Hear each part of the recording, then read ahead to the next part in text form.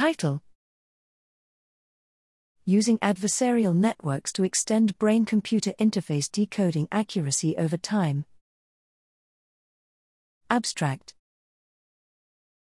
Existing intracortical brain-computer interfaces, IBC, transform neural activity into control signals capable of restoring movement to persons with paralysis.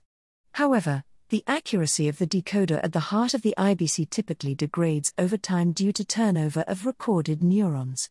To compensate, decoders can be recalibrated, but this requires the user to spend extra time and effort to provide the necessary data, then learn the new dynamics.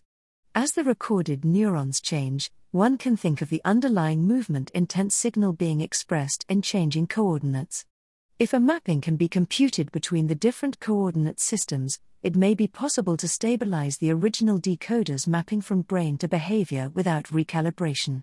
We previously proposed a method based on generalized adversarial networks, GANs, called Adversarial Domain Adaptation Network, ADAN, which aligns the distributions of latent signals within underlying low-dimensional neural manifolds. However, ADAN was tested on only a very limited dataset. Here we propose a method based on cycle-consistent adversarial networks, cycle-GAN, which aligns the distributions of the full-dimensional neural recordings. We tested both cycle-GAN and ADAN on data from multiple monkeys and behaviors and compared them to a linear method based on Procruste's alignment of axes provided by factor analysis, PAF. Both GAN-based methods outperformed PAF.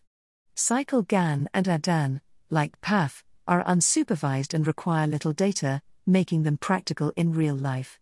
Overall, cycle-GAN had the best performance and was easier to train and more robust than ADAN, making it ideal for stabilizing IBC systems over time.